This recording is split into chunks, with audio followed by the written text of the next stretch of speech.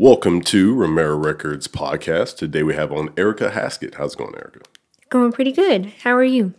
I'm doing well. I've actually been pretty interested on bringing you on just because I knew who you were. Like I met you, but didn't know who you were. So Right. it's good to actually have people on who like I've seen them before and interacted with them before. Just because like we have experiences, like you've been to the art bazaars and I've seen you like the work that you've done. I'm subscribed to your emails and stuff like that. Cool. So Thanks. yeah, it's nice when like I've had some interaction with people and their work because I know like I kind of know what you're up to. Right. So I can be curious about like, what you're doing, like where you're going from there and stuff like that. But I guess we'll start with like everything that you do. Like I know you do photos, but that's Yep. about it. Like, well, actually I know you paint, right? Yep. So which one are you really pushing the most? Or are you trying to do like a 50-50? Trying to do 50-50. Okay. People always ask me that. They love to ask me which is my favorite, photography or painting. I don't have a favorite. Yeah. If I had a favorite, I would just be going after one of them. I love them both equally for very different reasons. So trying to do them both. Okay. Yeah, and like I do a lot of stuff, so it gets really confusing to people for me. Oh, 'Cause yeah. I do photography, videography, and then I also do music, and I do like all parts of music. Like I rap and I make beats and I engineer people, so they're like, "What do you do?" But I think it's funny because like when we're kids, everybody asks you like, "What do you want to be when you grow up?" Right. Well, I think a better question is, what do you want to do when you grow up? Because you can do whatever you want to. Like, this is America and we That's have true. so much technology nowadays. It makes it easy to just learn whatever you want to do. So, That's very true. how'd you get into painting? Let's stick with one first. Like, how'd you get into painting?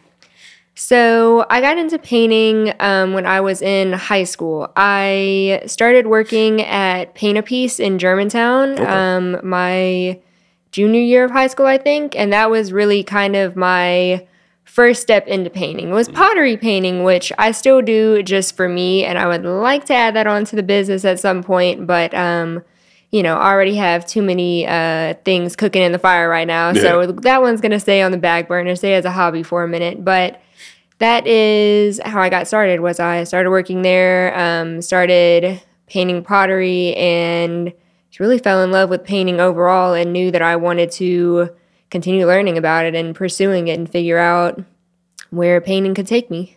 So do you like currently live in Germantown and you like went to high school there or you've moved? Or? Nope. I grew up in Collierville, actually, and I Okay. live downtown now. Okay. See, I'm actually from, just to give you some info about me, I'm actually from Alabama and I Nice. moved here in 2019. So like that, I live in Cordova, but like I spend most of my time obviously either here or I work in Memphis at Owens Corning. So Nice. like that Collierville, Germantown area is just like a blur to me. Like it's all just like one thing. So I'm not familiar with that area. Do you really like the area, or is it the better things are like the Memphis area or somewhere else? I think as far as like my favorite areas of town, Collierville is not one of them. Okay. To be honest, it's probably just because, I grew up out there, like spent all my time out there. There's not really crap to do in Collierville, to be honest. Everything closes at like 9. It's very, I don't know. I just feel like everything and everyone is under a microscope in Collierville. It's very much so that suburban, like, you know what your neighbors are up to. Everyone's nosy type shit. It's kind of how I felt growing up. And I was like, this is not fun, guys. Like, mind your own business. Like, why do you care what's happening? So, I don't know. I still don't really care for Collierville that much. Germantown, I actually enjoy a decent bit more. I think if I had to pick somewhere to live besides downtown, Germantown and East Memphis are probably up there for me. So, yeah. And is that because of just, that aspect of, people aren't always on top of you or like trying to get in your business, or is it just because the culture, the environment, stuff like that? I think the culture and the environment. I feel like Germantown it's the suburbs. It's similar to Collierville in that, you think of Germantown and East Memphis, you think of people that have money and all of that. And people in Collierville definitely have money, but people in Germantown and East Memphis are far less snooty, I feel like. Collierville, I don't know, they think they're the shit out in Collierville. And Germantown and East Memphis just don't give me that vibe at all. They're like, yeah, we have money, but we're just chilling. Like, you need help with something, we're going to help you with something. Like, what's going on? Let's do fundraisers. Let's hang out. Collierville is like, no, I'm not helping you do anything. Figure your own stuff out. I know everything that you're doing, and I don't agree with any of it, so I'm not supporting any of it. And you're just like, why?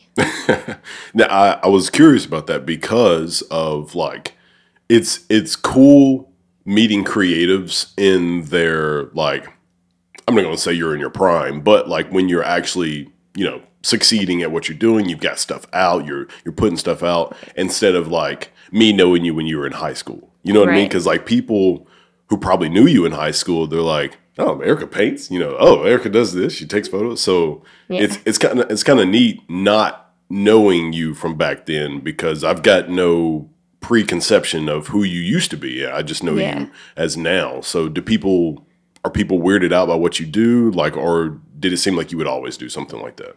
I don't really know. I didn't really have very many friends in high school, so don't really have much of a basis to go off of with that. I was pretty introverted. There was a lot of family drama going on in high school, so that kind of kept me in my shell a little bit more. And even in college, too, I was kind of more in my shell. It's been since I entered my 20s. I'm 25 now. So the last 5 years, I feel like I've really finally like come into myself, and it's been really fun, and it's always an adventure every day, every week, every month. I feel like I'm learning new things about myself, about what I want to do, who I am as a person, and every time I look back on anything, I could scroll through my camera roll right now and look at stuff that I was doing 2 weeks ago in Chicago and be like, I'm not even the same person anymore. What is this? Like, what is happening? So I just had on Ben Brown the other day, and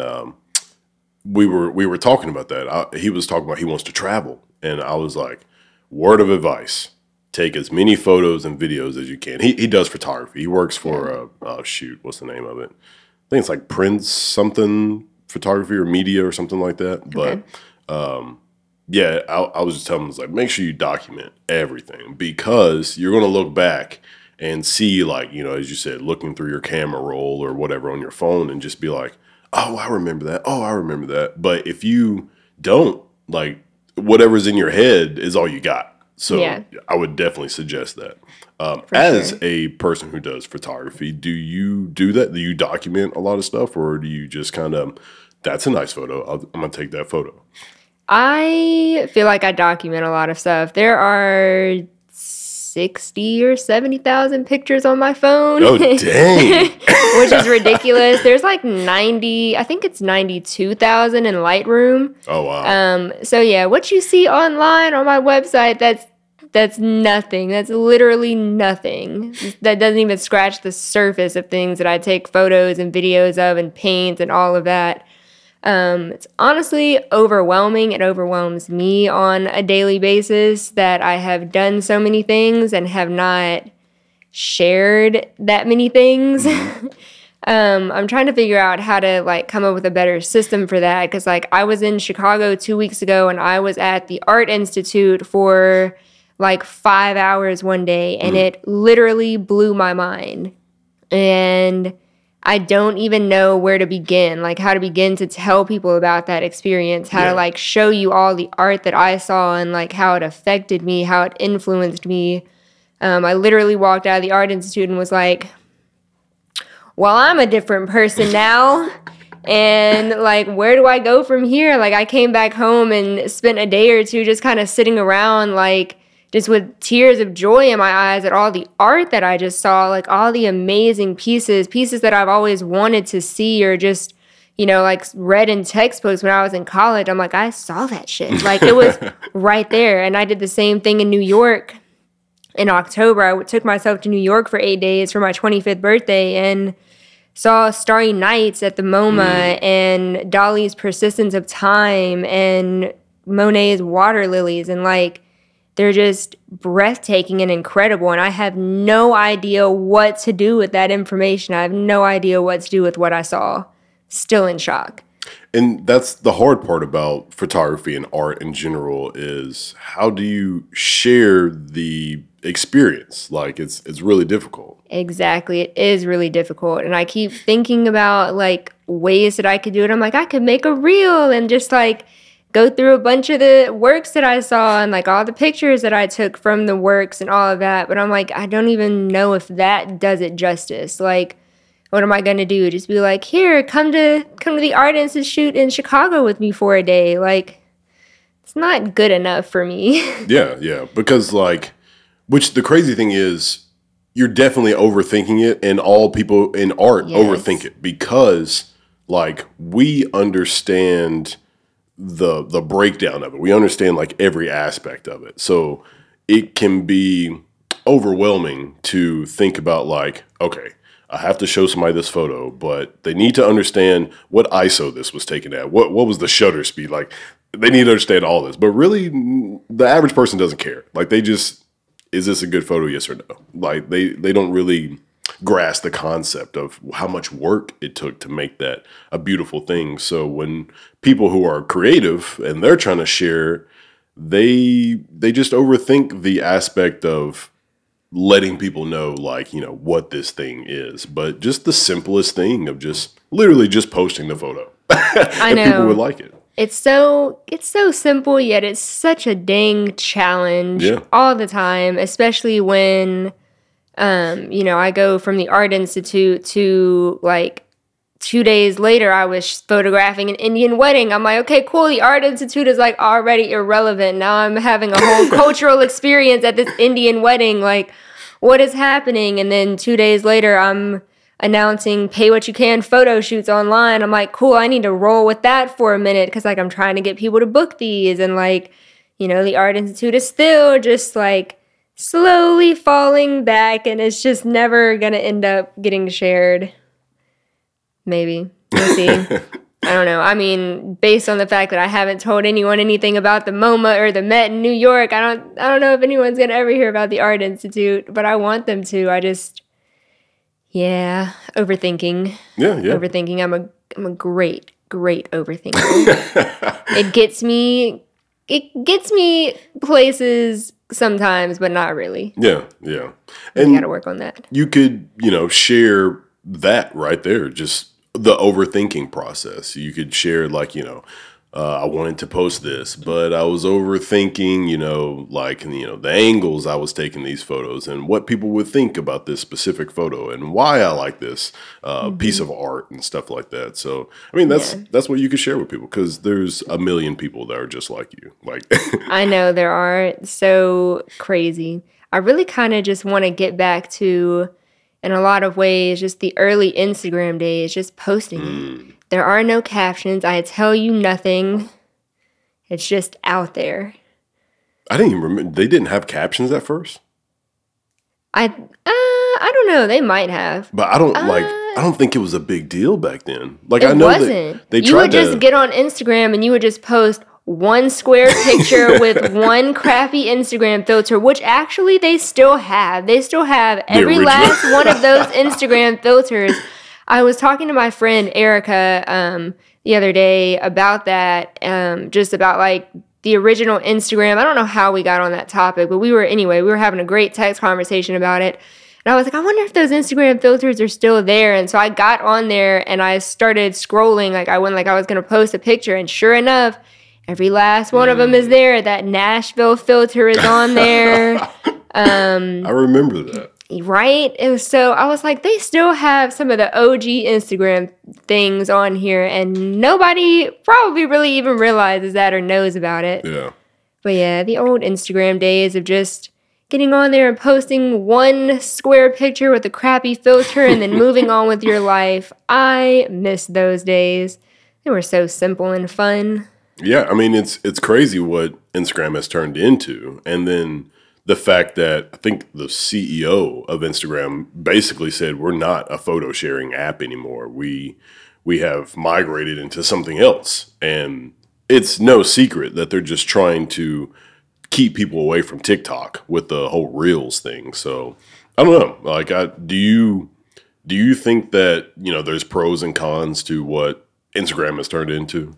Yeah, definitely. I mean, pros would be that, you can run a business through Instagram now. You can find clients through Instagram. You can sell things through Instagram. You can build communities through Instagram. You can do a lot of things through it. But the downside of that is that we're all having to become content creators instead of artists. So it's definitely taking away from that. And I keep watching videos every time the CEO of Instagram uploads a video or whatever about like new things that are coming.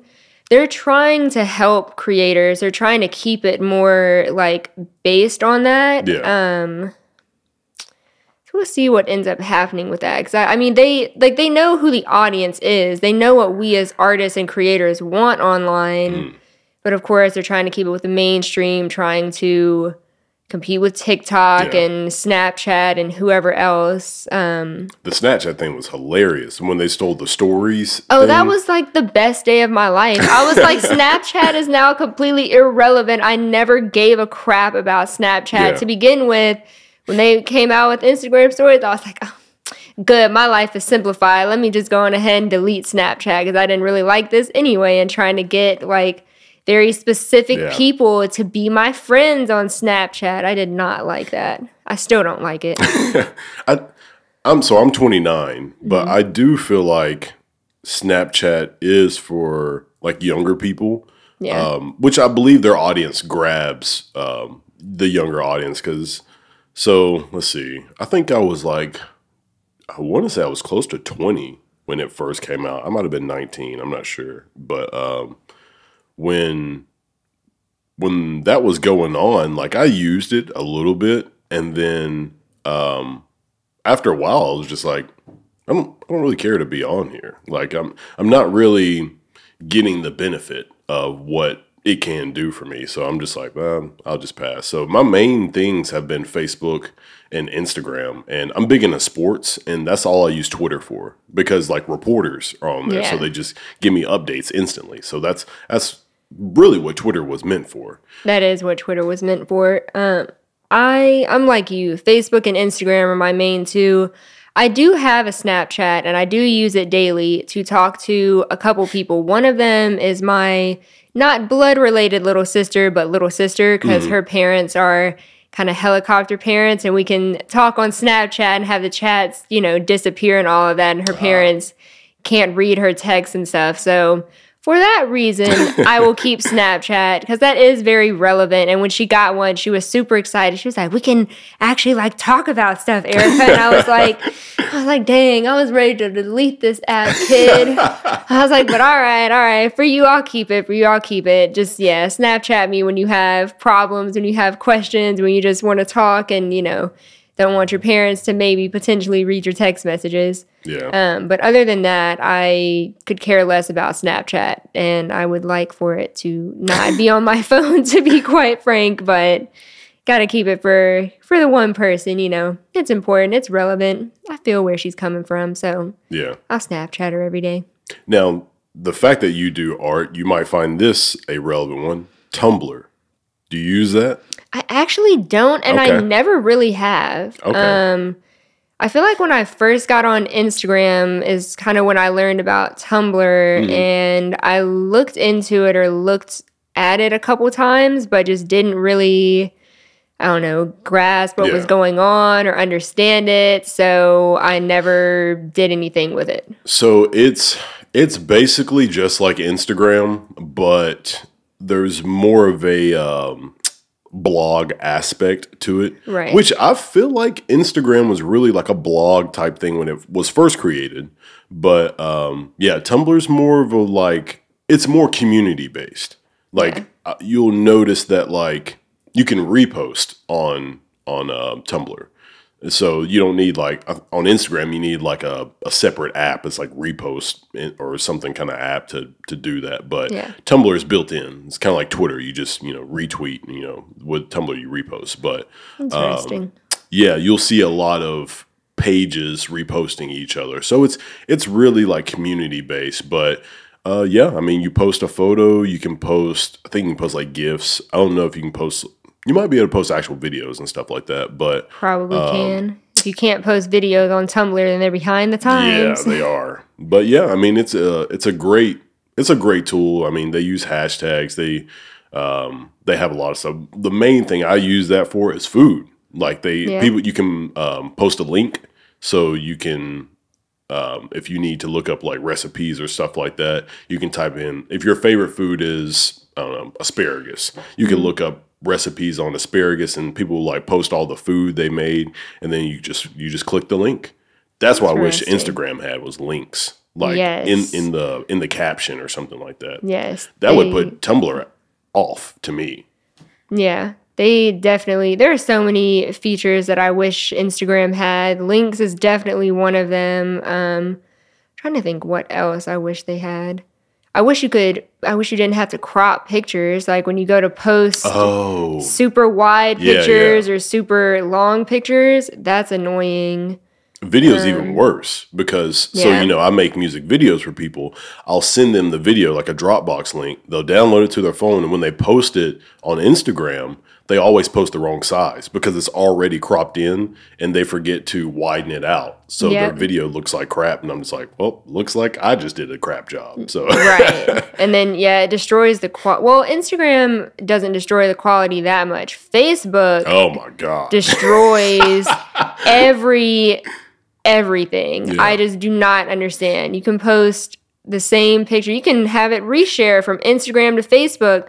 Quality, trash, garbage. It does not make sense. It looks like Facebook is 10 years behind the digital age. I just don't understand that. They really, really need to fix that. Yeah. And I don't know if it's just because they have so much content, but YouTube is the king of content as far as like file sizes. Yeah. So I don't understand why Facebook can't keep up with that. I mean, the bulk of their posts are, I would just say the wordage, because you can't do that on Instagram. You can't just type words and post it. But I would bet that's the majority of what Facebook is either a picture and words, or it's just words. So it's not like they're overloaded on content. I don't know. No. Yeah, I don't know either. It's very weird. Every time I get on Facebook, and now Facebook has Reels now too, like Instagram, and the Reels look garbage. Really? Yes, the quality is so terrible. It is so bad. I really do not get it. Every time I see a reel on Facebook, I'm like,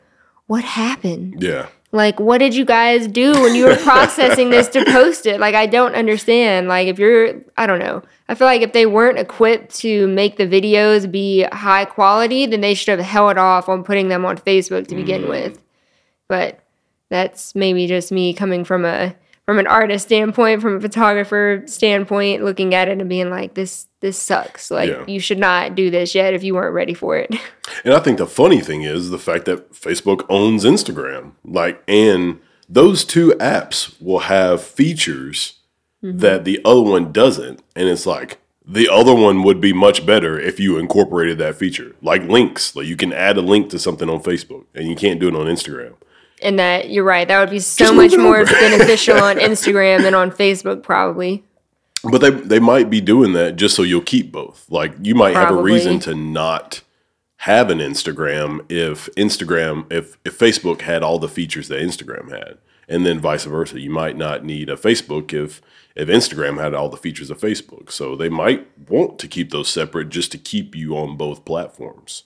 So definitely possible. I feel like they have so many of the same features, though. I don't know. It's kind of hard for me to see the differences between the two, other than on Facebook, you can write a whole ass book for a caption, and you can't do that on Instagram. And then the link sharing. I'm trying to think what else. I mean, Facebook has Just hitting share. You can hit a share button, but like, you can like direct message people, like sharing a post. You can do that, but just letting people see it on your feed, you can't do that on Instagram. So unless you do have that repost app or whatever. That's true. I guess there are a lot of differences between the two. I never really thought about that. And also just the like instead of the heart is just like a like button. Yeah. That's pretty funny. I wonder what made them, do you know what made them do the heart? I don't know. I'm trying to think about the old Instagram. I'm pretty sure it was still a heart. So I don't know. Yeah. I don't know.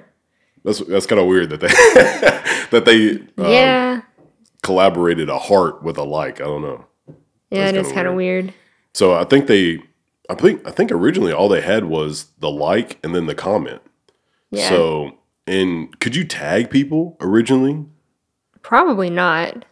I don't know. I don't think they had direct messages initially either. No, I don't think they did. That was a way later feature as well. Yeah.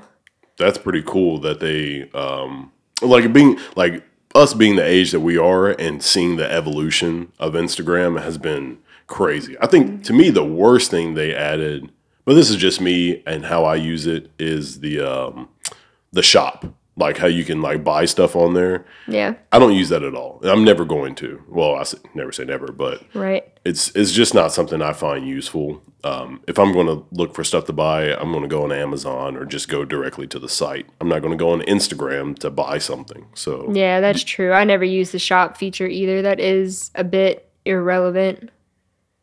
And then how they moved those key buttons to the top. Like to create a post and stuff that used to be at the bottom. Yeah. But I don't know. And then like the shop button, I think is like the very middle, or it's like a reel or something. I think reels is the very middle button. I think shop is the button to the left beside home, maybe. Yeah. Home, shop, reels, search, and then your profile. I think is what it is. But the thing is, if you're listening to this right now and you're like, what are they talking about? You might be running the old version. Yes, there are literally 9 million different versions of Instagram. I haven't been able to see likes like when I'm scrolling on my home feed for like 3 years. What? Yeah, and I know people that they've been able to see likes the whole time. I'm like, oh, cool. So you see that my post gets 30 likes sometimes. That's cool. That's great. Love that. I didn't know that people could still see those. Those likes have been irrelevant to me for a long time. That's crazy. Can you still see likes? Yeah. So do you just see a certain person like this, but it doesn't tell you the number of likes? Right. So if I were to see your post on Instagram and like we have someone mutual that follows us, it would show me that one person. So it would say, I don't know, I'll just throw Katie out there. You know Katie, right? Katie Hoops. Maybe. I know of her, but I don't know her. Okay, cool. So let's say we both follow her. It'll say Katie Hoops or whatever her tag is, and others liked this post. That's all it says. And it doesn't tell you the number. Nope. I can click on others and see who else liked it, but it still doesn't show me like, 57 people liked this post. It doesn't, I see no numbers on Instagram. I think that is a feature you can turn on and off because I have friends on Instagram that they're like that. Like when I look at their posts specifically, it doesn't tell me how many, but other posts I see, it does. That's interesting. So I think it's a feature you have to turn on and off. Well, then one day Instagram just turned it on for me and I didn't know that I could ever change it. Yeah. There are also like different types of profiles that you can have within Instagram, right? Correct. There's a regular profile. I think there's a business profile and then there's a creator's profile. Yeah. So those three are going to have different features as well. I'm pretty sure I have a business profile. So that might make my features different from if you just have a regular like personal profile too. Yeah. So I should look into those settings though, because I feel like someone has told me that before, that you can turn it on and off, and I've just been like, no, you can't. Maybe you can. I don't know. I wasn't ever given the option. I just one day couldn't see likes anymore, and I was like, yeah, we're progressing. Let's take away the number metric because it doesn't matter. And then, people randomly tell me or I see my profile on someone else's phone, like my little sister or something, and I'm like, you can see how many likes I got? And she's like, yeah. And I'm like, oh, great, good. Glad to know that that's still out there for so many people. I thought that disappeared like years ago. Yeah. Literally years ago. That's funny. It's so weird. So going on that concept, let's go into like the business aspect of it. Right. I remember when they came out and they were talking about completely getting rid of likes because they just wanted it to be like, I think it was like a self-esteem type thing. They didn't want people to have depression because they didn't get enough likes. Yeah, I mean, because it's a comparison thing for sure. Yeah. I love and have loved for the past couple years that I haven't been able to see likes. I don't compare myself to anyone. Correct. Not on that level anyway. I'm not like, oh, my best friend posted this picture of us from Chicago and she got 100 likes and I posted it and got 50 likes. This sucks. Like, she's more popular than me, like, blah, blah, blah. Like, I don't ever think about any of that stuff. I don't see any of the numbers, and I love that. Yeah. It's crazy to me that most people still see the numbers, because I remember that conversation, and then not long after that conversation, my likes went away, and I was like, this is progress. Like, this is so good that we can't see these numbers anymore. Yeah. Well, I know, I want to say it was Nicki Minaj. She got really upset about it because, Nicki Minaj. Yeah. But she was saying, she had a good point though. She was saying, this is a part of my business. Other like companies seeing how popular I am. And so I can benefit off of that because they can use, me as a content creator. I was like, okay, solid point. That is a solid point. But I still like the fact that, nobody's comparing each other. You just post and, people, I think it would be great because now you're forcing people to do either comment or share. That's your only two options. Or save. Yeah, or save. Which is apparently the best thing to do now out of anything else, which I do not get at all, because I save things that I love, that inspire me, whatever else. I rarely go back and actually look at them, to be honest. So I'm not sure why that's now the highest metric to getting your post places. Like, I don't understand that, because no one ever really looks at them, and it's not like you can go on my profile and see all the things that I've saved. So how does that like promote anything, get me anywhere? I don't understand why that's the number one thing now. Same. And, so I do a lot of saving for like fitness stuff, because if I need to go back and look at like an exercise, or I follow a lot of like therapy posts, like people who are showing you like how to massage like your arms or your back or like a muscle that's hurting. Right. So those are the things that I save. I save stuff like that all the time. But again, unless I need it, I'm not going to go back and look at it, because number one, I could just go to that person's page and be like, oh, what was that post that they posted a while back? And then that's how I would do it. And then I forget that you can even save stuff sometimes. And I'm like, oh yeah, I saved that. So I just go back. But yeah, it's weird. That's their highest metric of content saving. It's weird. Yeah. See, I save a decent number of things, and I'll go back and scroll through it every now and then. It's kind of like, taking pictures on my phone or like screenshotting stuff. I'm like, oh, this is gonna be relevant, right? It's gonna, like, I like this. I'm gonna reshare this at some point. But right now I'm talking about something else on Instagram. So let me not sidetrack it and throw in a quote over here that I just found that I really like. So let me save it and I'll share it later. And I literally never share it later. It doesn't happen.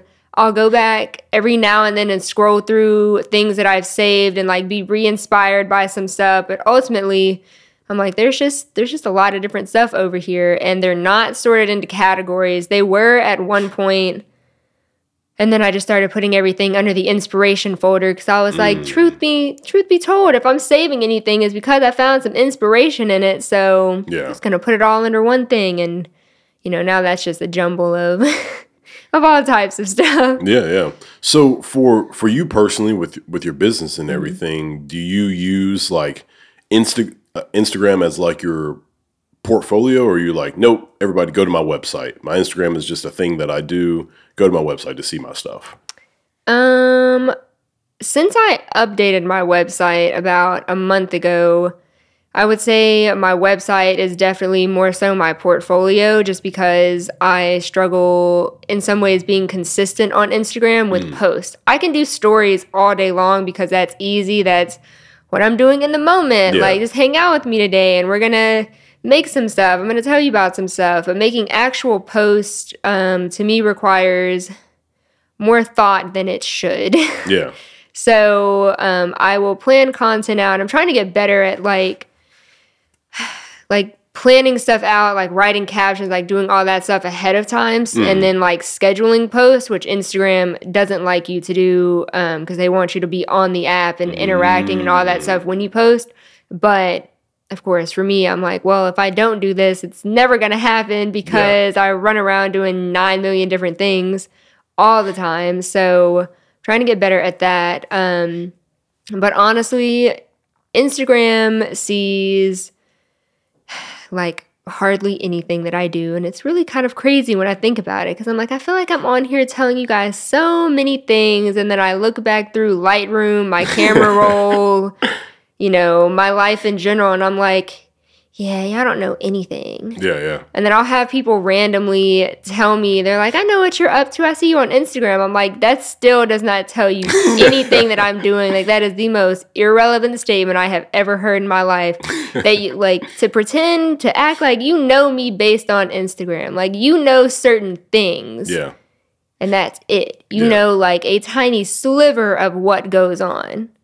And that is it. Yeah. Which is kind of crazy. Yeah. I mean, people feel like because they follow you on social media or they're friends with you on a Facebook or follow you on Twitter, whatever it is, they feel like, oh, I know you now. Like it's okay for me to talk to you any way I want because, I see what goes on in your life. And I think what was that? I don't know if it was a podcast I was listening to or what, but somebody was talking about how like people will come up to like celebrities and whatnot, just like talking to them like they know them. But it's like, you have to remember they're famous, not you. So Everybody knows who they are. Nobody knows who you are if you don't do anything like very popular or whatever. So you can't just treat them like, y'all been friends just because you know who they are. Like there's still a boundary there. Definitely.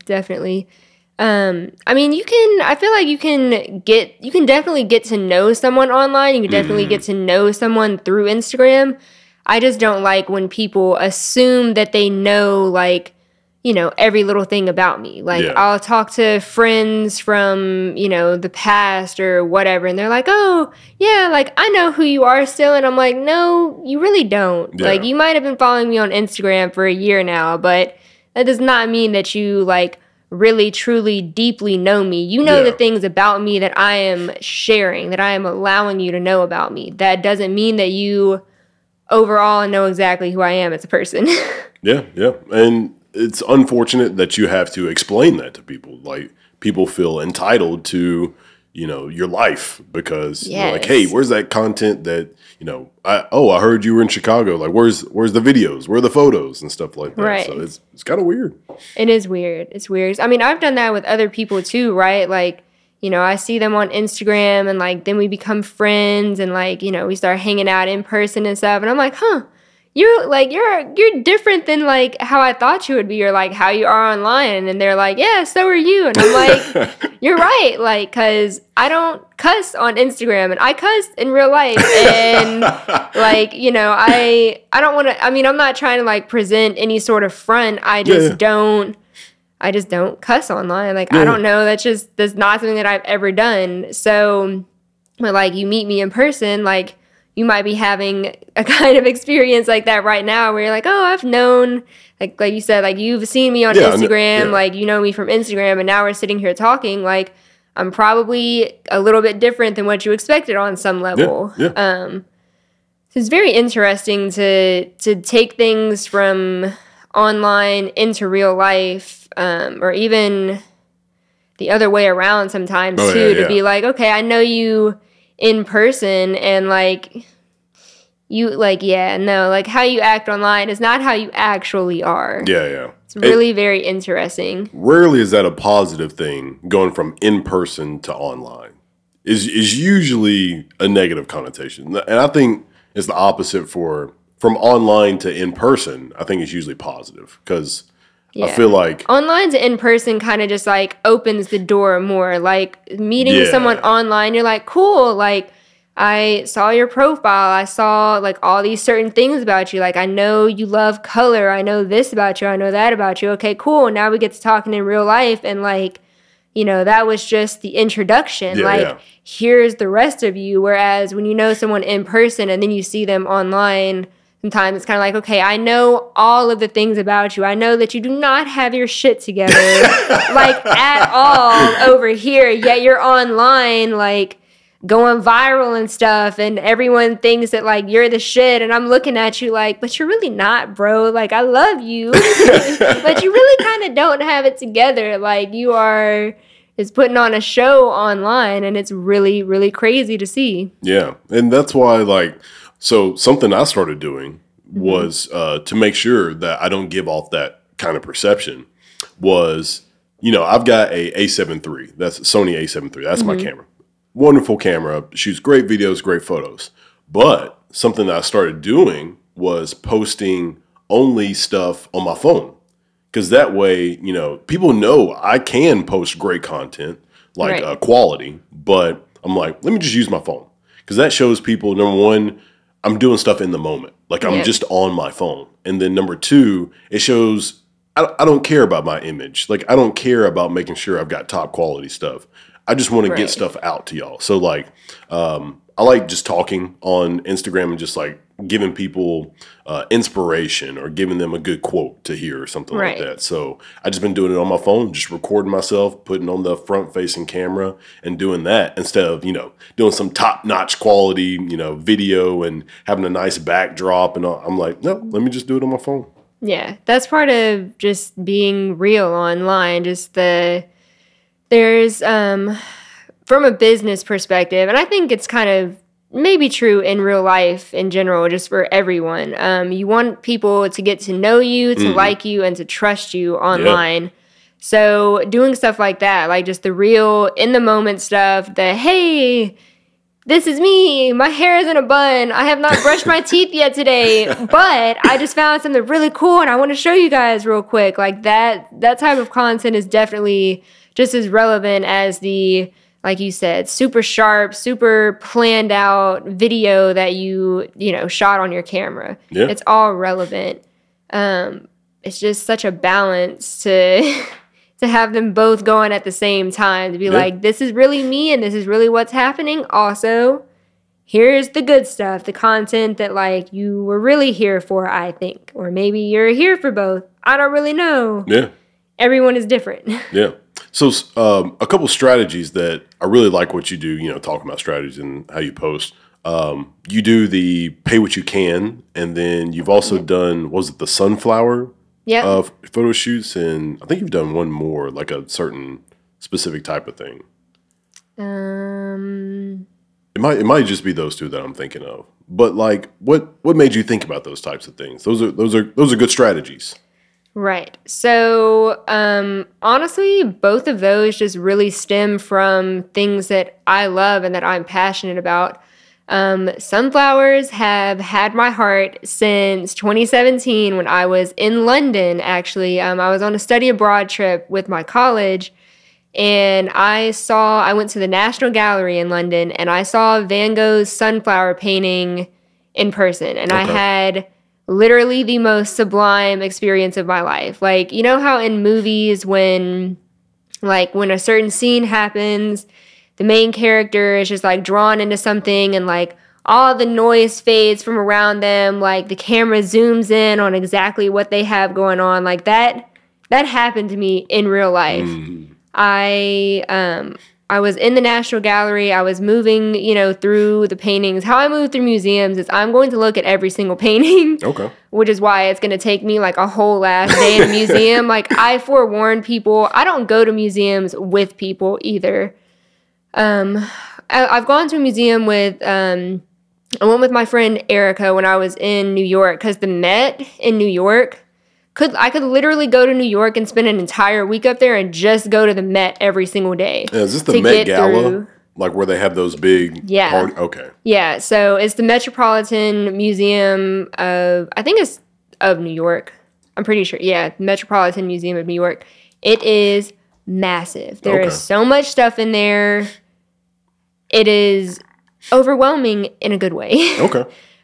So anyway, that's the only museum that I've gone into with another person and been like, you know, like we're together, we're in this museum, we're moving through it together, like we're hanging out, we came to the museum together. Normally I go to museums by myself for the reason that I am going to take my sweet ass time and like no one else really is. Or I feel bad knowing that, you know, like my friend that like does like art has been, you know, sitting in this one room with me for 20 minutes. She's already looked at everything. She doesn't care. She's ready to move on. And I'm still like slowly making my way through. Trying to figure out where I was going with this story now. I just got very sidetracked. Museum. Looking at things. Oh, sunflowers. We're circling back to the sunflower meetings. Okay, so I walked into the room that had Van Goghs in it. That was my first time seeing any Van Gogh pieces. I'd always wanted to. I was super excited. Everyone was huddled around this one painting, but I still took my time. Like I went around the room. I was like, I don't know what's going on over there yet, and I'm very intrigued. I want to know what everyone's gathered around, but I'm not gonna just go straight for that because I don't know, that'd be a disgrace. That'd be a dishonor to all the other pieces that are in the museum. Like, they have certain pieces in certain places. Like, it's very strategic how they lay out museums. So anyway, I walked around everything. I finally got over to that. I was in the crowd. I still didn't know what the hell I was supposed to be seeing.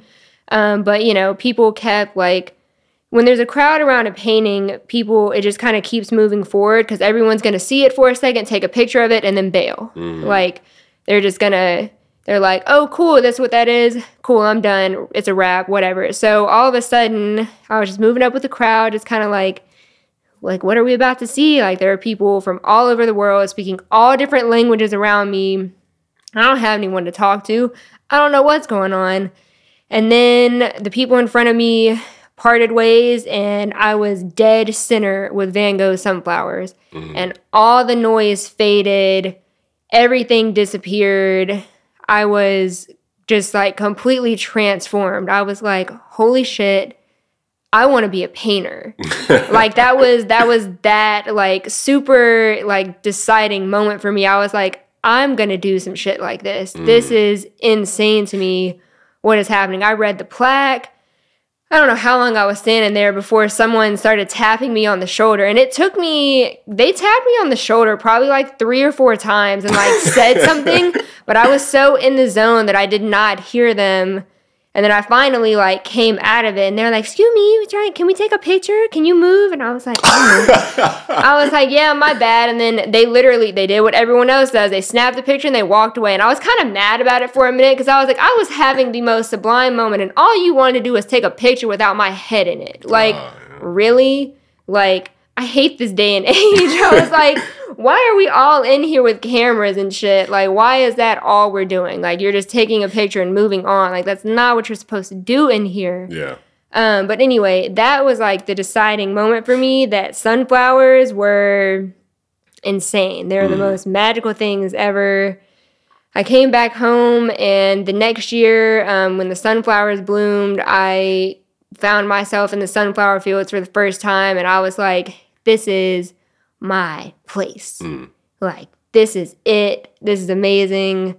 So I knew from then on that, you know, sunflowers are magical, that I wanted to do all types of photo shoots in them, that I wanted to get creative, have fun in them. So that's where the sunflower minis came from. Very specifically, the sunflower picture where I am topless in the sunflowers. That was just a random idea that I had one day, because sunflowers are very freeing to me. They're very beautiful. My sister and my mom came over to the sunflower fields with me, the ones that are at the Agri Center, and I don't know. It was like midday. It was a cloudy day. There was no one around. There was nothing happening. And I was just running through the sunflowers. I was just living my best life. And I was like, oh, this is so freeing. They're so beautiful. And then I was like, I have an idea. And so, my sister being my sister, I was like, hey, I'm going to take my shirt off and I'm going to pull the sunflowers over and you're going to take a picture. And she was like, what? And I was like, yeah. And my mom was like, I'm not a part of this. And she like walked the other direction. I was like, all right, bye, Mom. And I was like, you good? You understand the objective? We don't want to see anything. Sunflowers are covering everything. Let's do this. So we did it, and I posted it online, and it kind of went viral. And it was very strange to me because I thought that it was just funny. Yeah. I was like, I'm free. Look at the sunflowers. And then, of course, everyone took it sexually. And I was like, of course. Yeah, I was like, I guess I should have seen that coming, but that was definitely not the intention behind this. But just how empowering and freeing I felt doing that. I was like, I wonder if other people want to do this and would do this with me. So this past year, I opened that up and had a couple of my friends come out and do it with me, and it was so much fun. It was so much fun. Everyone left feeling a little more free, a little more empowered. So those are definitely going to continue happening. And then the Pay What You Can photo shoots, I started that when the pandemic hit, actually. I was just launching my business officially, and, the world was shut down. But I still, felt like people, needed to get pictures made, wanted to get pictures made. Like, the world was shut down, but life was still happening. Yeah. So, and, no one knew what was going on money-wise. Like, everything was just all over the place. So I had the idea to give back to the community as I was launching my business and do Pay What You Can photo shoots. So that has been something that's been really fun the past couple years. I'm excited that it's happening again this year. I'm going to do it every year, forevermore. Do you do it at a certain time or multiple times? How often do you do it? So it's once a year, it's one day a year, and there are time slots. Okay. So last year I did it in June, I think. There's no like set month that it's going to happen. It's just whenever I have the free time, I'm like, cool, let's do this real quick. Memphis, we're going to run this again. So last year was in June. This year it's going to be April 7th. And this year is going to be different than the past 2 years because I have rented a space for them. So they're going to be studio sessions, but they're still very much so customizable to whatever people need. So, and I've enlisted 2 other photographers to help me as well so that we can give back even more. So instead of there just being 10 time slots because it's just me doing it, there's 30 time slots because there's 2 other photographers doing it as well. So they're going to be at the Emerge building in downtown Memphis on Thursday, April 7th.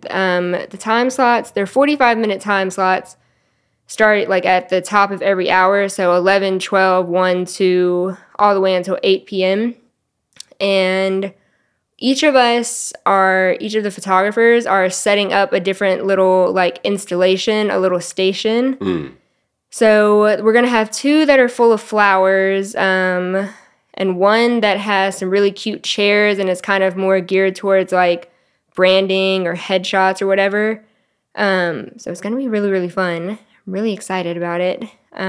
Still have plenty of spots open for it. And everything is just fun. That's pretty cool. I think there's something to be said about people like you who are trying to involve like a community, like getting other people involved in what you're doing, because that's something that I strive to do. Like when Ben was here yesterday, he was like, how can I help you and support you in your business? And I was like, you can use downstairs for photo shoots whenever you want. He was like, oh, okay, cool. But like, how can I help you? I was like, that's helping me. Because if you're bringing people into my building and they see my space and they see, what I'm doing, that helps me. That's advertisement right there. Yeah, definitely. That's something that I think a lot of people don't understand is how huge number one, your name is. And then number 2, like just the marketing in general. Yes. it's something that is really hard to describe to musicians because they're like, oh, I suck because I don't get this many plays on Spotify or nobody's buying my album. I'm just like, go to Walmart and walk up to a random person and be like, do you know me? That's going to tell you right there why your music isn't doing well. Because people just know, like, the top mainstream musicians aren't as great as probably somebody who's been performing on Bill Street. Right. But people just know who that top mainstream artist is, and that's why they play their music. Right. So, same thing for art. If you're a photographer, people probably aren't buying your photos or trying to hire you to do their photo shoots. They just don't know who you are. It's not because you aren't good. They just don't know who you are. Exactly. You just got to keep putting yourself out there in any way that you can. So the pay what you can photo shoots is definitely one way that I kind of put myself out there, bring in, like I said, I want to bring in as many people from the community as I can. Yeah.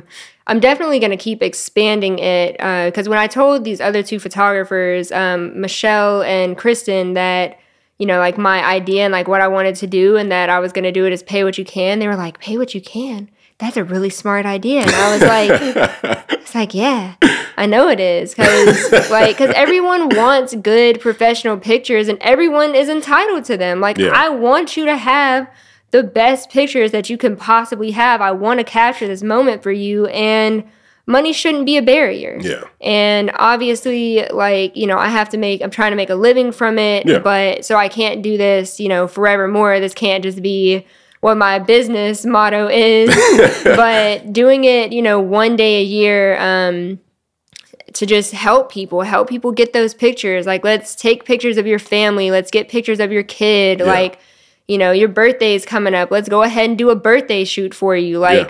Do whatever we can to capture this moment, this point in time, this point in your life. Let's do it. Yeah. Money's not an issue to me. Money's not a barrier. Come hang out and let's get some pictures done.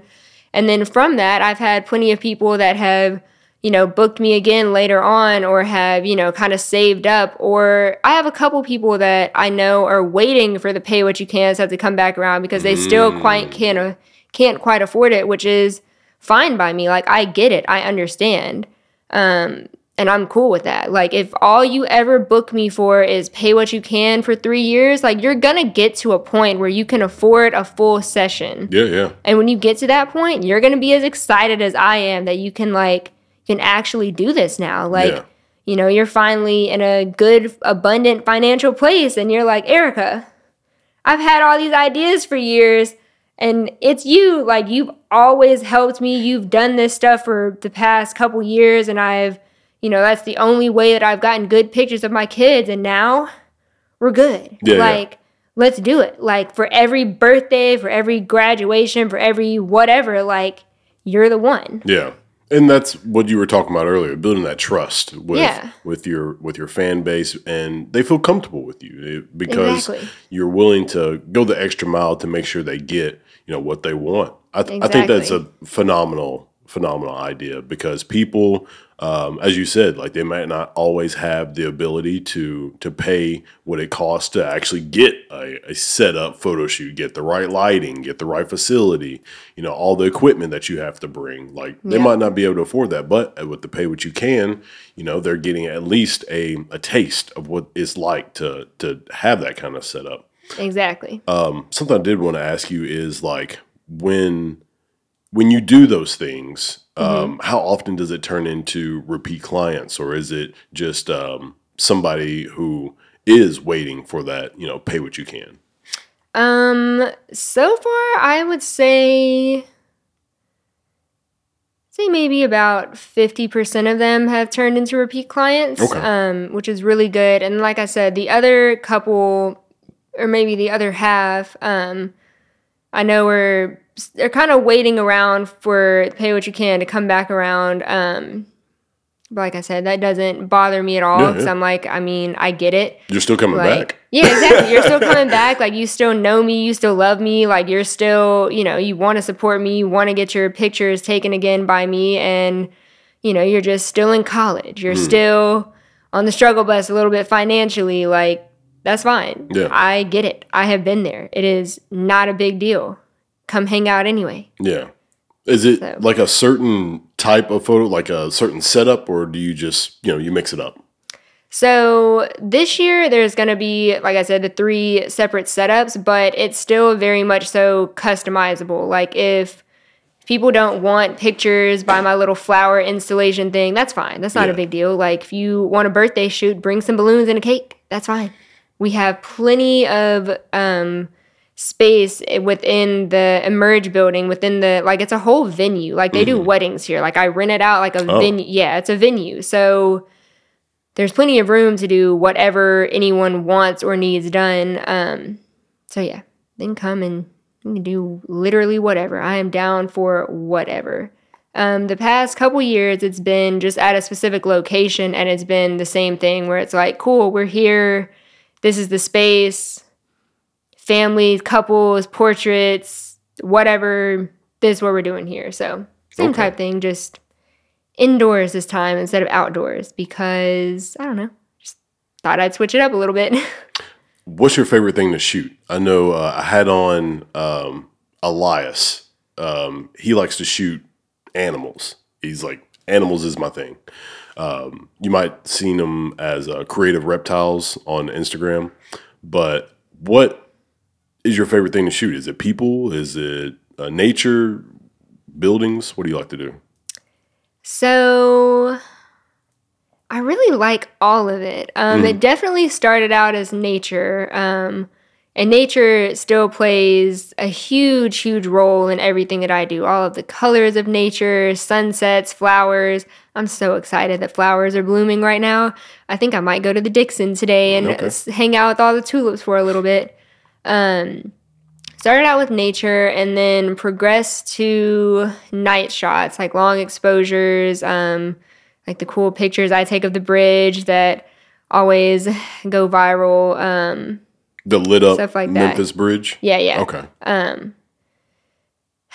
then it's progressed to people, and I have actually really, really enjoyed working with people. Okay. I think people are a lot of fun. I think portraits might be my favorites. But I really don't know because it's all fun to me. Yeah. It's all fun. And based off of how you're answering, I would assume you like outside portrait and like the sunflower thing instead of like in a studio where you just got light and then all right, stand still photo, you know what I mean? I definitely am a nature person. I love being outside. I definitely prefer natural lighting over studio lighting, but I'm trying to get better at studio lighting, and I don't hate it by any means. There's a lot that being in a controlled environment allows you, but at the same time, it can be boring. It can be boring. Yeah. And just being out in nature, out in the world in general, you never know what you're going to stumble upon when you're out taking pictures that way. So that offers a little bit more of an adventure than being in a studio space. So we've talked about, what's going on in your head, but now let's talk about some physical stuff. Let's talk about your gear. What are you using? I use a Canon 5D Mark IV and a Sigma Art 35 1.4 mostly. Okay. That's like my go-to camera setup at the moment. I want to invest in some more lenses. I want to go mirrorless at some point for sure. Okay. I've just, between like doing painting and photography, I have to kind of balance my funds between the two sometimes. Yeah. I'm like, oh, a new lens or some new paint. Yeah. I'm like, Dude, brushes can get up there. Brushes? Yeah. Yeah, they can. I actually, my favorite set of brushes is from London. Because I'm extra like that. So, have you ever seen Why So Expensive? Or it's something like that. But it's on YouTube. And basically they explain to you why something is so expensive. And one of them was Rolls Royce. It was the car. Mm-hmm. It was just explaining why a Rolls Royce is so expensive. And they went to the place where they paint the Rolls Royce, and there's a guy who's got certain particular brushes. I think Rolls Royce is a British company. Yeah. But he's got these very specific brushes with very specific hairs that they use on the brush. And I can't remember if he was saying the price of the brushes, but he was like detailing the side of the car because it's got like a little very fine pinstripe on it. And I was like, yeah, that's exactly why that car is so expensive. You've got a guy who's got specific colors. Like I think you can create a color if you want. And he'll make it. Probably. And he's got, as I said, very specific brush. And he's like going very over. Very specific techniques. Very. I was like, dear God. Yeah. Yeah. There's definitely a reason why everything is expensive, why the prices are set the way that they're priced. And sometimes you just have to take a step back and really like think about that. Really go, okay, like why does this photo shoot cost $200? And it's like, well, if I sit here and tell you everything that I do in one single day to run this business, you would understand that $200 for that is honestly not shit. Yeah, yeah. Like, it's really not. If I tell you everything that I do in a given day to run the whole business, that barely compensates anything, to be honest. Yeah. And that's why I usually like to tell artists, I'm like, look, so I was charging $200 per hour for music videos. But I think I'm just going to go ahead and just like move to like their budget for the video because like with music videos, it could go way over what you expected and it could also be shorter because sometimes the artist might have an idea that you're like, okay, yeah, I think I know what they want. And then like it ends up being like way shorter than what they think or it could be way more extensive than they thought. So yeah, that's why I think I might just go into like, all right, I can customize packages for everyone. Yeah, I'm like, all right, I could do this for a blank amount of money. And then, they're like, all right, they either agree to it or they don't. And then if they don't, then, you'd be like, all right, if we take this out, and this out, then I can do it for this much. Because the whole per hour thing sometimes just doesn't work with photography and videography. Maybe photography just because, like, they're standing still. You just do something, you take a photo. But, like, with videos, there's so much going on that you have so many external factors. Right. So what do you do? Like, is it just, I think I could do it for this much. You work with a budget or do you have like a set price that you do? Right now I have set prices, but I still try to keep things flexible to work with people. Okay. It's kind of a balance between the two. I want to just have the set prices and just be like, nope, it's $200 if you can't afford it. Yeah. Not my problem. Yeah. But I'm just I'm too much of a helpful person. Yeah. I want to work with everyone that I can. I want to help you get whatever pictures you can. And if you don't quite have the budget for it, I don't want to just turn you away, you know? So it's kind of a fine balance of this is the price, this is my value, this is like, and these are the reasons why, but also I feel you. Yeah. With maybe not being able to afford everything. So like, what can we work out? What can we compensate on? Or can we just do a payment plan? Like, can you afford the $200 over the course of 2 months instead of all at once? Like, I'm down for that. That works with me. You're not going to get the pictures until everything is paid in full, but, still willing to work with you and do whatever I can. So. And I think more people are inclined to actually make the payment after it's been done. Like for videos, what I do is I agree, like, I tell the people what I'm going to give them. And then I'm like, all right, I'm doing the video shoot. We're going to this place. This is what's going to happen. And I'm going to charge you this much. And then once they agree to it, then I shoot it. And they haven't paid a dime yet. And I shoot the whole video.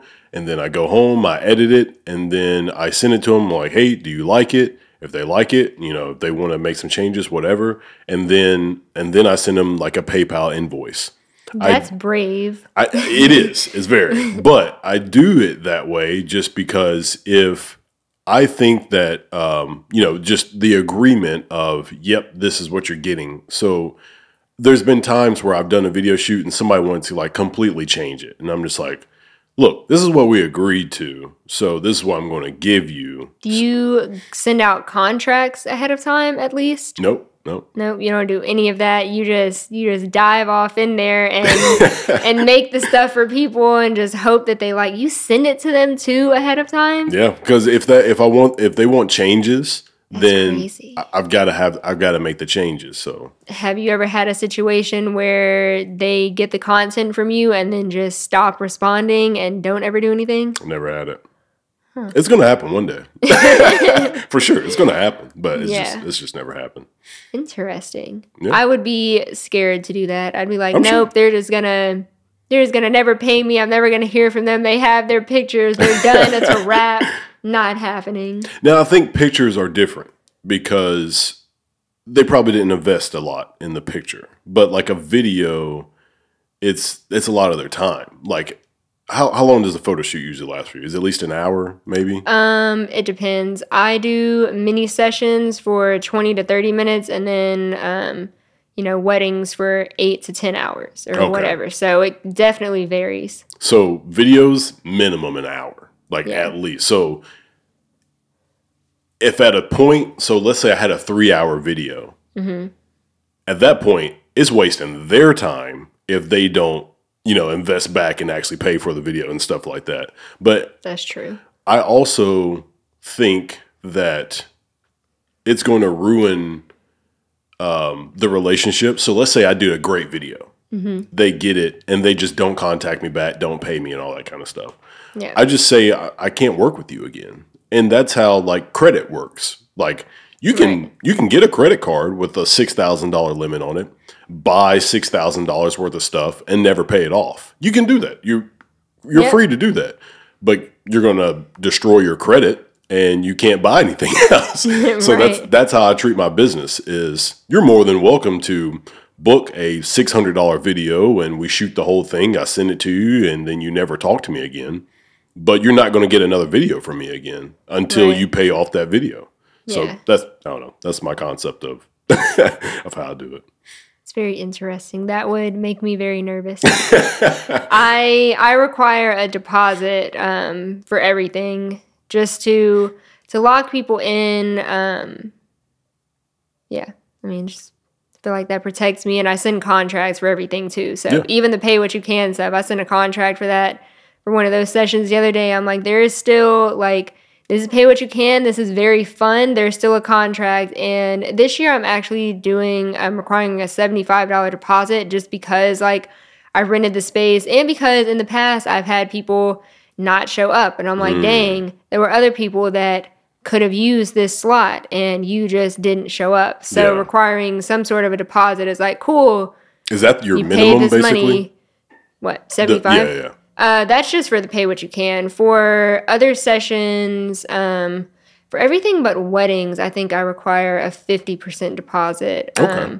But again, it really depends on what the person needs, right? Yeah. Like if you're going to book me for a 3-hour event and I'm going to charge you, I don't know, $600, like, you don't have to pay $300 the day that you book me. Like if the event is in 3 months and you want to do $200 like per month leading up to the event, that's cool. That's fine. As long as you put something down up front to lock you on my calendar and all of that, we're good to go. Yeah.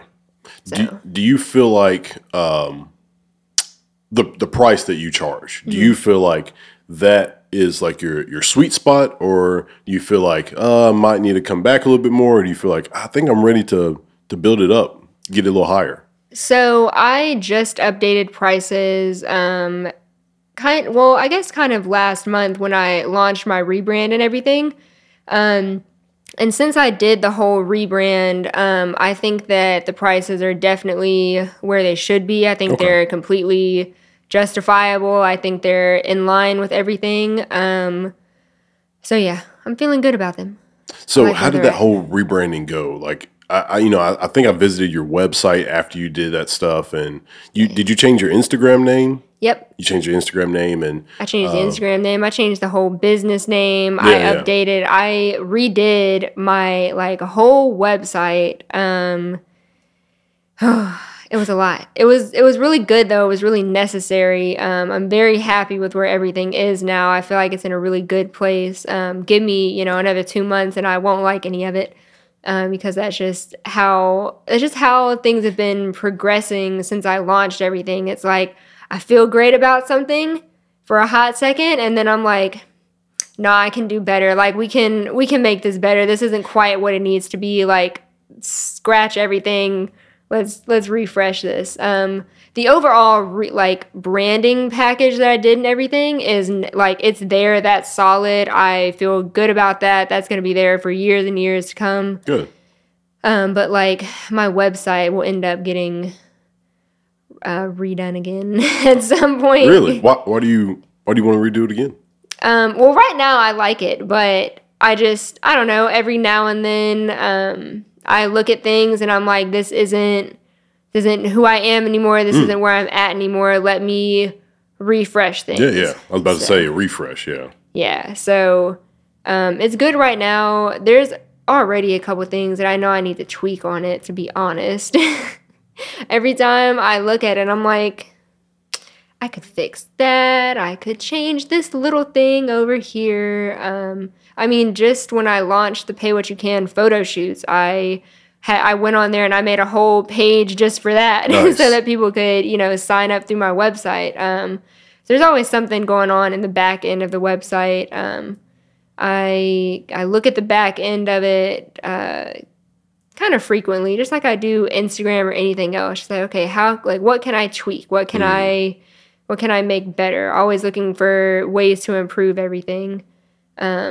So yeah, the website is solid for now, but I'll eventually not like it anymore and redo it again. Yeah, I think that's great for people to evaluate, where they're at, because if you aren't, then you're not going to notice when like stuff just looks old. Like, I think when companies have that pressure from their consumers of, hey, change this because it's been like this for forever. Like Apple. So Apple, their iMac, I think had looked the same for like 8 years or maybe more than that.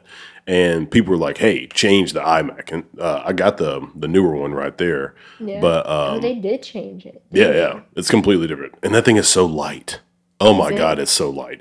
You could like lift it up like that. Yeah. Yeah. But the old one, it had the same look for like, as I said, like 8 years or more. People were like, Apple, what are you doing? Yeah, like, do something. Change it up a little bit. Give us something new. Yeah. And they do a pretty good job. I mean, they're constantly changing the iPhone, which we all know that they only make like small increment changes just so you'll buy a new one. Yeah. Because it would be dumb for them to like make the perfect iPhone. And then it's like, why would I need to buy a new one next year when the one I have has all the features? Has everything except the camera on the next one. It's just a little bit better, which is relevant to certain people, but not most people.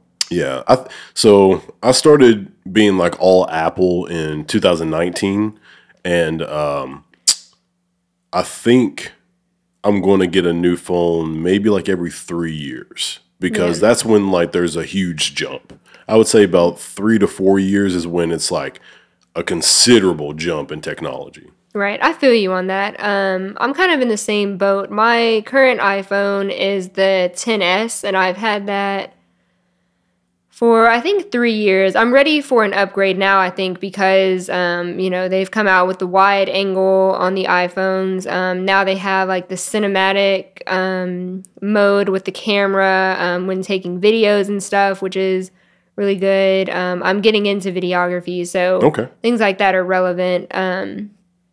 So yeah, I think it's about time I upgrade. That just hasn't happened yet because I had to upgrade my computer. So I upgraded my computer in November, and before then, one part of the reason why things had been a little bit of a struggle for me with running my business when I launched it is because I launched my business on a late 2011 MacBook Pro. Oh wow. That beautiful, beautiful, God bless that computer. I still have it. It's still running. I'm still doing stuff on it because I still have things on there that I need to do on it. Honestly, I need to take a bunch of things off of there, like important files and things that I haven't moved over yet. But yeah, I had to upgrade the computer first. So it's what I was saying earlier about like, balancing my funds between, the different areas. I'm like, I want a new camera lens, I needed a new computer. Yeah, That had to happen. I reached a point, and this is what I was waiting for. I reached a point on my other computer where I could not do what I needed to do. Lightroom stopped syncing with Lightroom Mobile. Oh, dang. And I had, just finally, I mean, that computer is like 6 or 7 operating systems out of date. Yeah. But everything still worked on it. And I was like, I mean, it takes me like 9 million years to edit a session on here, to do anything on here. And I'm aware of it and it's pissing me off. But like, I'm gonna ride it out until like I have a really like very specific reason to upgrade. And I was also waiting too for the latest MacBooks to come out. Like I knew probably like this time last year, I was like, this computer is getting on up there. Like I'm finally like really starting to see that like, oh my gosh, like I'm trying to run a business now on this thing, and it's like half-ass happening. Like I really need to fix this. But Apple comes out with new products every September or whatever. So I was like, I mean, we're going to ride it out for a couple more months. And then when they launch their new computers, like that's what I'm going to get. So that's what I ended up doing. But that other computer, it really, got to a point. When it stopped syncing with Lightroom Mobile, I had just edited like 4 sessions on my mom's iPad. And I essentially like lost all of those edits because they weren't then on my computer where I could export them to then deliver to the clients. I was like, I have them on mom's iPad and they're edited and they're on my phone and they're edited, but I can't upload like the high res files and things like I need to do to deliver them to the client. So I was like, yeah, we've reached a point. That's crazy. I was like, we officially got to upgrade. Oh my gosh, I can't function anymore. Yeah. So when you make the decision to jump and you're using the new equipment, like, is that something that ends up speeding up your process, or do you're just making it more efficient to do what you need to do? Both. I think the new computer has definitely sped up my process. And it's definitely made things way more efficient. So yeah, it's been really good. I love my new computer. It's amazing. I'm sure you know that probably has the M1 chip in it. That M1 chip is on a different freaking level. Yeah.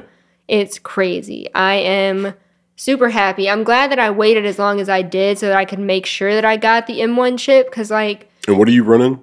What do you mean? Like what computer did you get? Oh, I got the Was it the Mac Mini?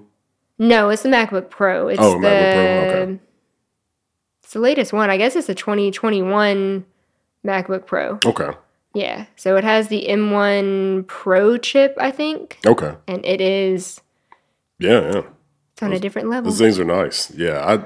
I definitely think that people need to evaluate that in their whatever business that they're doing. If you are dealing with computer technology, like, it's worth it to just spend the extra money and then get something that is going to work. Like, oh yeah, totally worth it. And for me, I've always been of the mindset of, like so many people, and my brother was even telling me this. He was like, just go ahead and like drop $1,000 and get like a 2018 version. Like you'll be upgraded. And I was like, no, that's literally going to be a waste of my damn money. I don't want a 2018 MacBook Pro. That's already 3 years out of date, bro. Like, yeah, I'm not doing that. I'm literally going to waste $1,000 if I do that on getting like a refurbished 2018 version. Like, why would I ever do that? Yeah. My mindset with things like that is, if I'm going to drop the money on it, I'm going to drop the money on it. And I'm going to get the best thing that I can possibly get. I'm going to get the thing that I really want to get. Yeah. So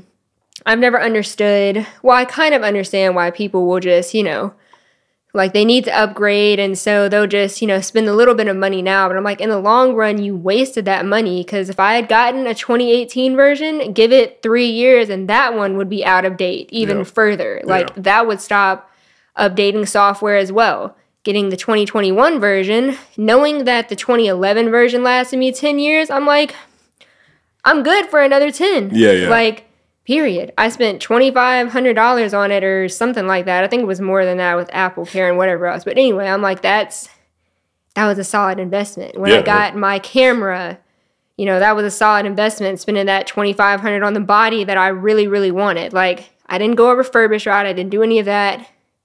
Bought that shit straight from Canon. I was like, this is it. We're going to be good for a while. I could have spent $1,500 on it and gotten it from someone that's already had it for 3 years, but I would have wasted my money because it probably would have crapped out on me by now. So, yeah. I get real nervous about buying used equipment. Like, so I bought this. I have two Sony A7 IIIs. I bought one from, I think, Amazon. And then the other one, I actually did buy it off eBay. But I got it for a price that I thought was fair enough. Right. But those things are notorious for the shutter, like, basically, like, crashing. Like, think of, like, a garage door, like, hitting something and then, like, getting smashed. That is what the shutter usually does on the A7 III. And so I was terrified to buy a used one, but I did it, and it's been fine. Granted, I don't probably use both cameras like what most people who just do photography would use it as. So that's really the problem, is people who are constantly using their camera. Right. That's when they run into like a shutter issue. But I'm hardly ever using it, so it's not that big of a deal as far as like, you know, mechanical issues. Right. But yeah, I mean, it's all about like spending the money that you can. You know, don't go in ridiculous debt. Yeah, definitely. Don't go into debt doing anything. It's not going to be worth it if you can't actually afford it and pay it off. If you can afford it and you know, you have the option to do a payment plan, I'm all for payment plans, you know, depending on what they are. I try not to have, you know, 9 million different payment plans going on at once, because then that shit gets overwhelming. But like I am doing a payment plan on the computer, and that's really good for me because it's like $230 a month or something, right? So I'm like, cool. Use the Apple Card? Yeah. Dude, that thing is amazing. It is. I love my Apple Card. Apple Card is phenomenal. It's great. Yeah, I got approved for that. I have good credit. I have a lot of lines of credit. I keep getting more of them for various reasons. I got a freaking it's like a Dodge credit card or something 2 weeks ago when one of my tires was flat, and the tire. So I knew it was flat when I went out to my car, but there's a gas station like a mile down the road from me, and I was like, cool, like I'm gonna, you know, I was like, it's pretty flat, but we're gonna, you know, drive with the flashers on down the road, and we're gonna put some air in it, and then we're gonna go straight to a dealership and get it looked at or whatever. Well, I got about half a mile down the road, and it started making like an extra funny noise, so I pulled over and looked at it, and the tire was like starting to shred, like we're starting to like fall apart, and I was like, cool, so we call a tow truck now. I was like, all right, we call mom, we call the dealership, because I have a foreign car, I have a Fiat. So with my car, my lovely car, I literally love my car, it's the best. Her name is Fiona the Fiat.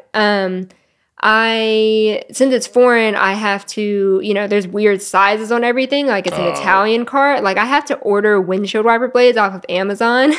Dang. Because like AutoZone, like no one carries them. They're a weird size. Yeah.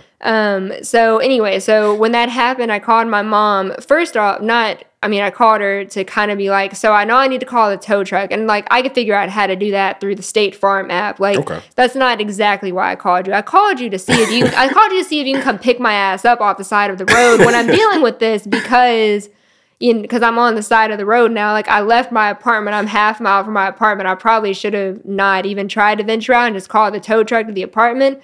But it's fine. I didn't do that. And now I messed it up further. And, you know, it is what it is. But she told me, she was like, go ahead and call the dealership because you're going to have it towed to the dealership and see if they have the tires because you know they're a weird size. And I was like, that's smart. That's relevant. Yes. So I called the dealership and they did not have the tires, but they got them. And anyway, I knew that I needed 2 tires just based on like, I have there were 2 tires on my car that had been there since I got the car, which is fine.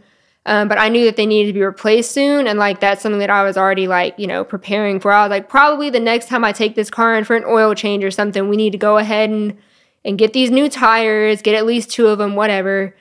So I was like, cool. Now I officially need 1. We're going to go ahead and do 2. And then they were like, oh, if you buy 3, you get the 4th one for $1. And I was like, okay, whatever. I was like, is it, I don't know. I talked to them for a minute. I was like, does it really matter that much? Like, the tread on the tire is going to be different. They're going to be different brands of tires. Like, they were like, I mean, it might dry. They were like, I mean, it's going to dry better if you have, the whole set and blah, blah. And I was like, all right, screw it, run it. Let's just go ahead and get the full set, whatever. And then they told me that I could get a credit card and like put them on a payment plan or whatever. And I was like, I like that. I was like, that's fun. So I don't have to come off of it. It ended up being $900. I was like, cool. So I don't have to come off of $900 today.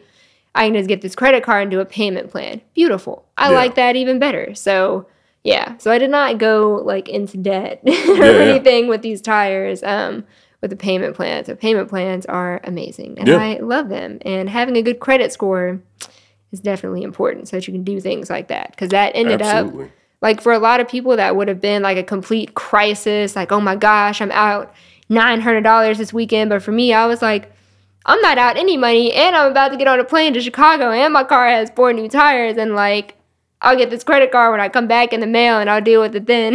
Yeah, exactly. Like, I had to explain to my wife about that kind of stuff. I'm like, look, credit cards are amazing if you use them correctly. Yes, you have to use them correctly. Yeah, I was like, I was actually watching some video, and some guy was talking about how the debit card is the worst invention for finances because it comes straight out of your account, and you get nothing for it.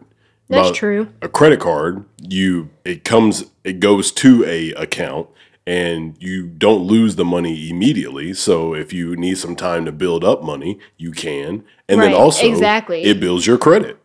It does all that for you. A debit card, we take your money and that's it. Yeah, like that's what I was thinking about with the tires. I was like, cool, $900. I have, like, especially with doing the payment plans, I don't know exactly what they're broken down into because I got the card in the mail the other day, but I didn't activate it or figure out how to like set up the online account and stuff because I don't know. I looked at it and I was like, cool, future Erica problem. I'm going to deal with that in a couple of days. I was like, I know that payment's not due right this second because it's only been like 2 weeks. This card hasn't even reported on my credit file yet. We're good. They're not going to do anything. I'll deal with that later. But yeah, I was thinking about that. I was like, this is great. Like, I did not just come off $900 right now. Like, we're good. We're fine.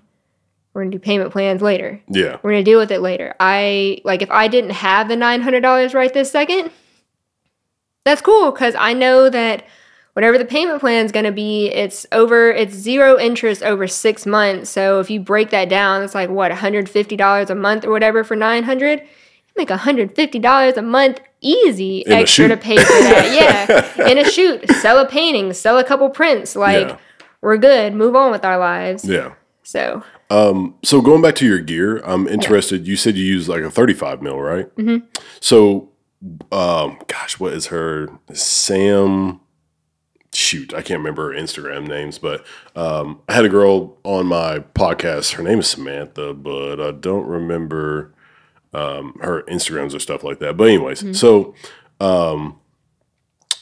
she was talking about she likes a 24 for portraits, and I was like, interesting, because most people are using like 85 and above. Yeah. And you're using 35. So what do you like about that? I like the crispness of the 35. That 35 1.4 is sharp as hell. Yeah, that bokeh is nice. Yes, it is. I like how wide it is, so that I can, take the full body shots really easily. Get up closer as well for the close-ups. I don't have an 85. I have a nifty 50, but honestly, I haven't used that since I got the 35. I got the 35 in December of 2020, and I have hardly used another lens since, to be honest, unless I rented something. And and have just played around with other things. Because like I said, I do want other glass. I want to buy other lenses. I just don't know what else I want or need. An 85 is kind of like an obvious next step. I like zoom lenses, and I haven't had a zoom lens since I got the 5D. So I want to find one of those that I really like, but I haven't found one yet for what I want to use it for my cool bridge pictures, and just in general. My favorite lens probably, well, the 35 is definitely a favorite, but I really, really loved my 18 to 135. That was for my 70D. Dang, it's a crop 18 lens. to 135. Yes, it's a crop lens, and or it's for the crop sensor camera, so I can't use it. There are no adapters. There's no way for me to put it on the 5D, and it literally kills me. It's not the sharpest lens by any means, but I use that for so long. Like, I know how to use it. I know how to finesse it. I know how to do a lot of really cool, fun tricks with it. And I can't do them unless I'm using the 70D. Yeah. Which, of course, is of lesser quality than the 5D. But I still pull that thing out so that I can use that lens. I'm like, I'm forever going to have this camera so that I can use this one lens that I cannot use with anything else. And there aren't any lenses for the 5D that are comparable to that have that focal length, that are anywhere near that region of the focal length. Yeah. So it's been kind of frustrating for me, and is part of the reason I haven't bought a zoom lens yet, because I'm like, none of them are the freaking 18 to 135 like I want them to be. Like, I don't understand why there's not an adapter for that lens. I wish they would make an adapter for it. Yeah. Because that's... like the 70Ds, I always tell people when they ask me, like, what's a good, camera to start out with, I'm like, that line. Like, they're up to a 90D right now. I'm like, that's solid. That's a mid-level camera. Don't do a Rebel. You're going to waste your money on that shit. Like, do the 70D, but then, like I said, I'm like, I feel like I'm setting you up for failure in some way, because you're going to fall in love with this lens potentially, or you're going to, that's the kit lens. That's what comes with that camera. So, like, that's what you're going to be using for a while. And then if you choose to upgrade it, you're going to be like me. We're going to be like, well, damn, now I can't use this lens anymore. This kind of sucks. This is the only lens I've been rocking with for the past 2 or 3 years, or however long it's been. So I miss that lens. Yeah, I currently have, I have a 24 millimeter that's at 1.4, I think, for Sony. And then it's the Sony G Master.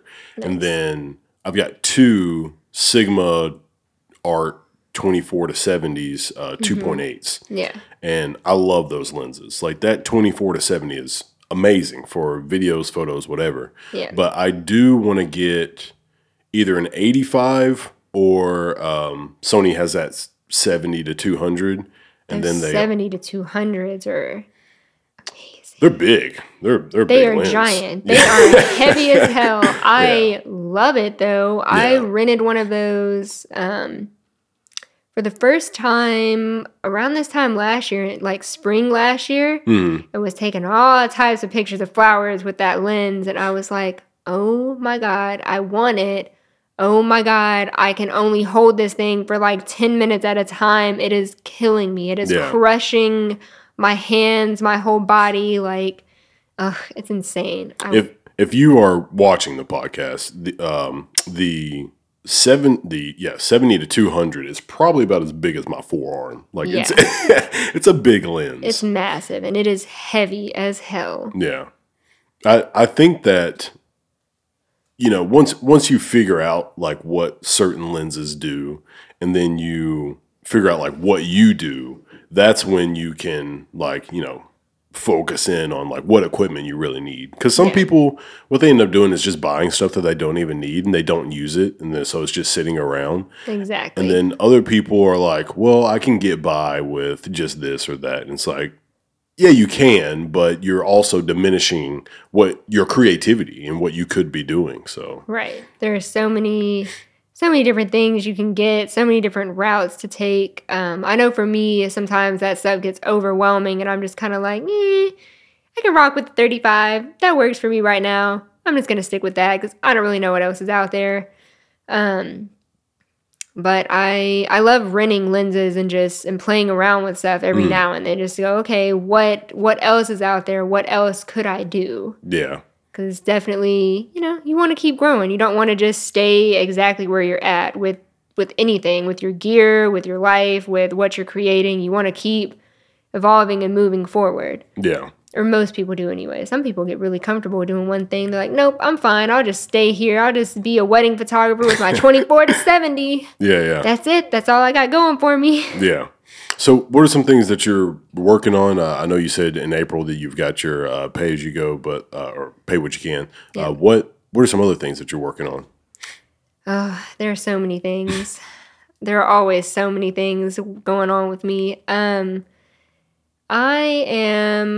working on figuring out, pinpointing my style with photography and with videography. You got like presets in Lightroom or anything like that?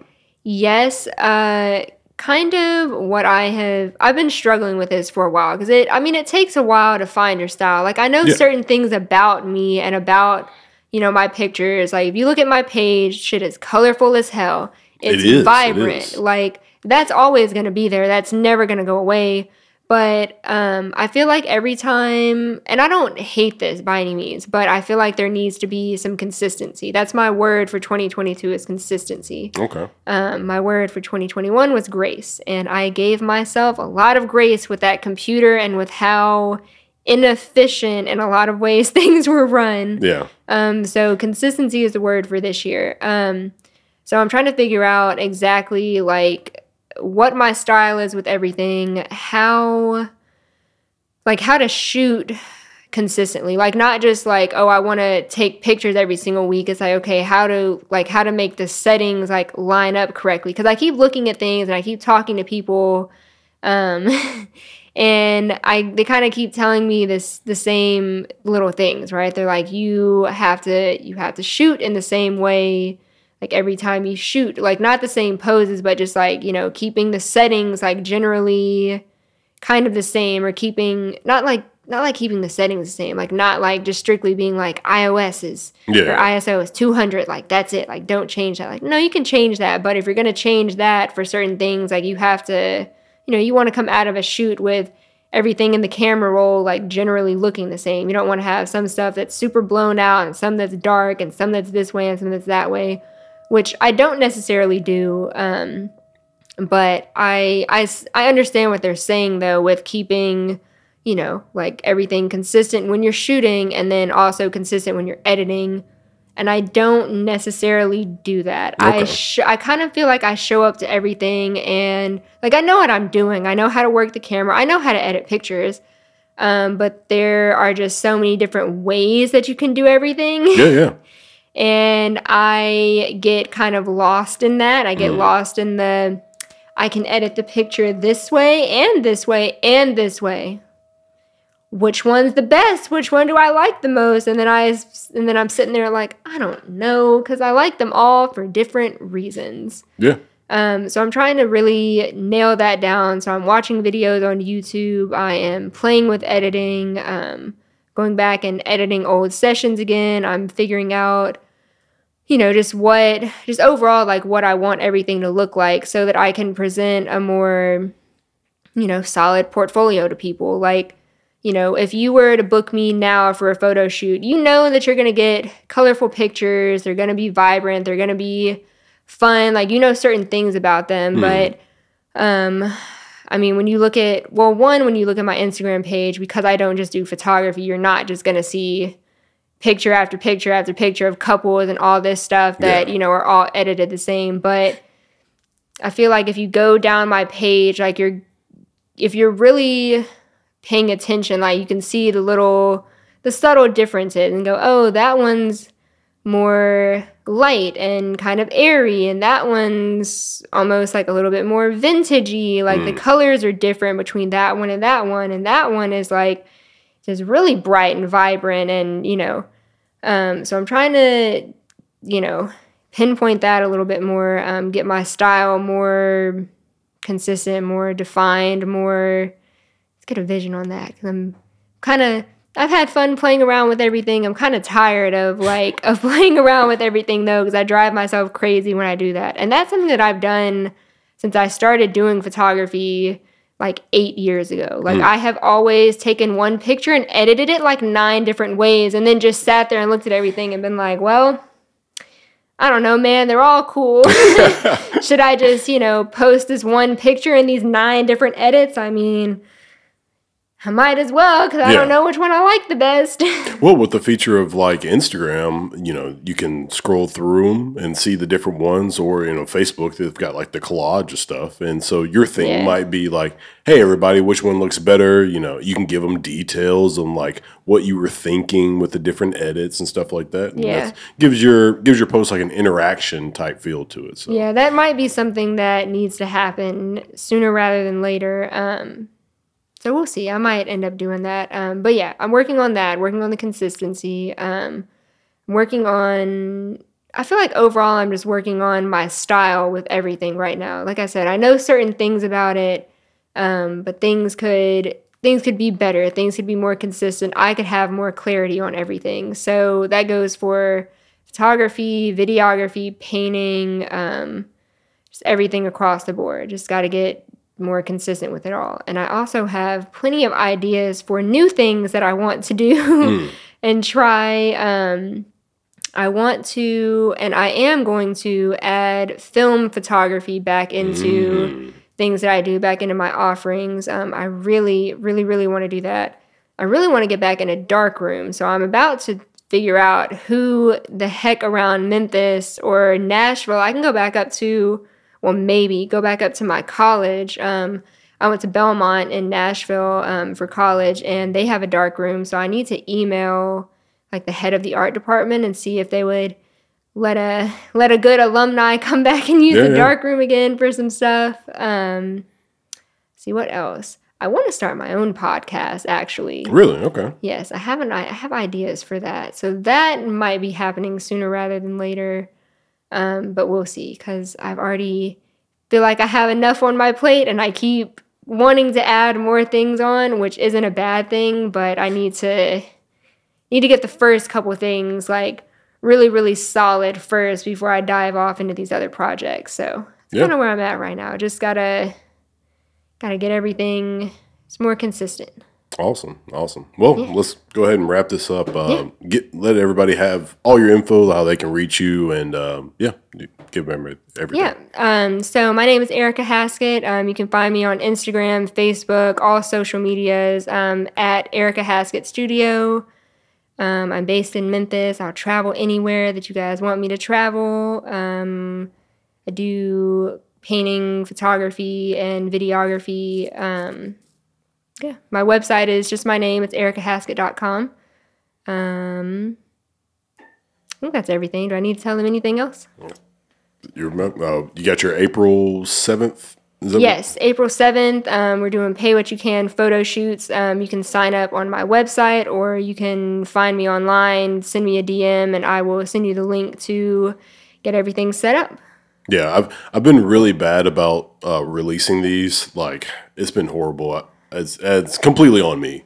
I usually try to do one a week, but I recently started paying my wife to book podcasts. Mm-hmm. And I was like, hey, I'm going to pay you, but you have to book me a bunch of podcasts. And she did.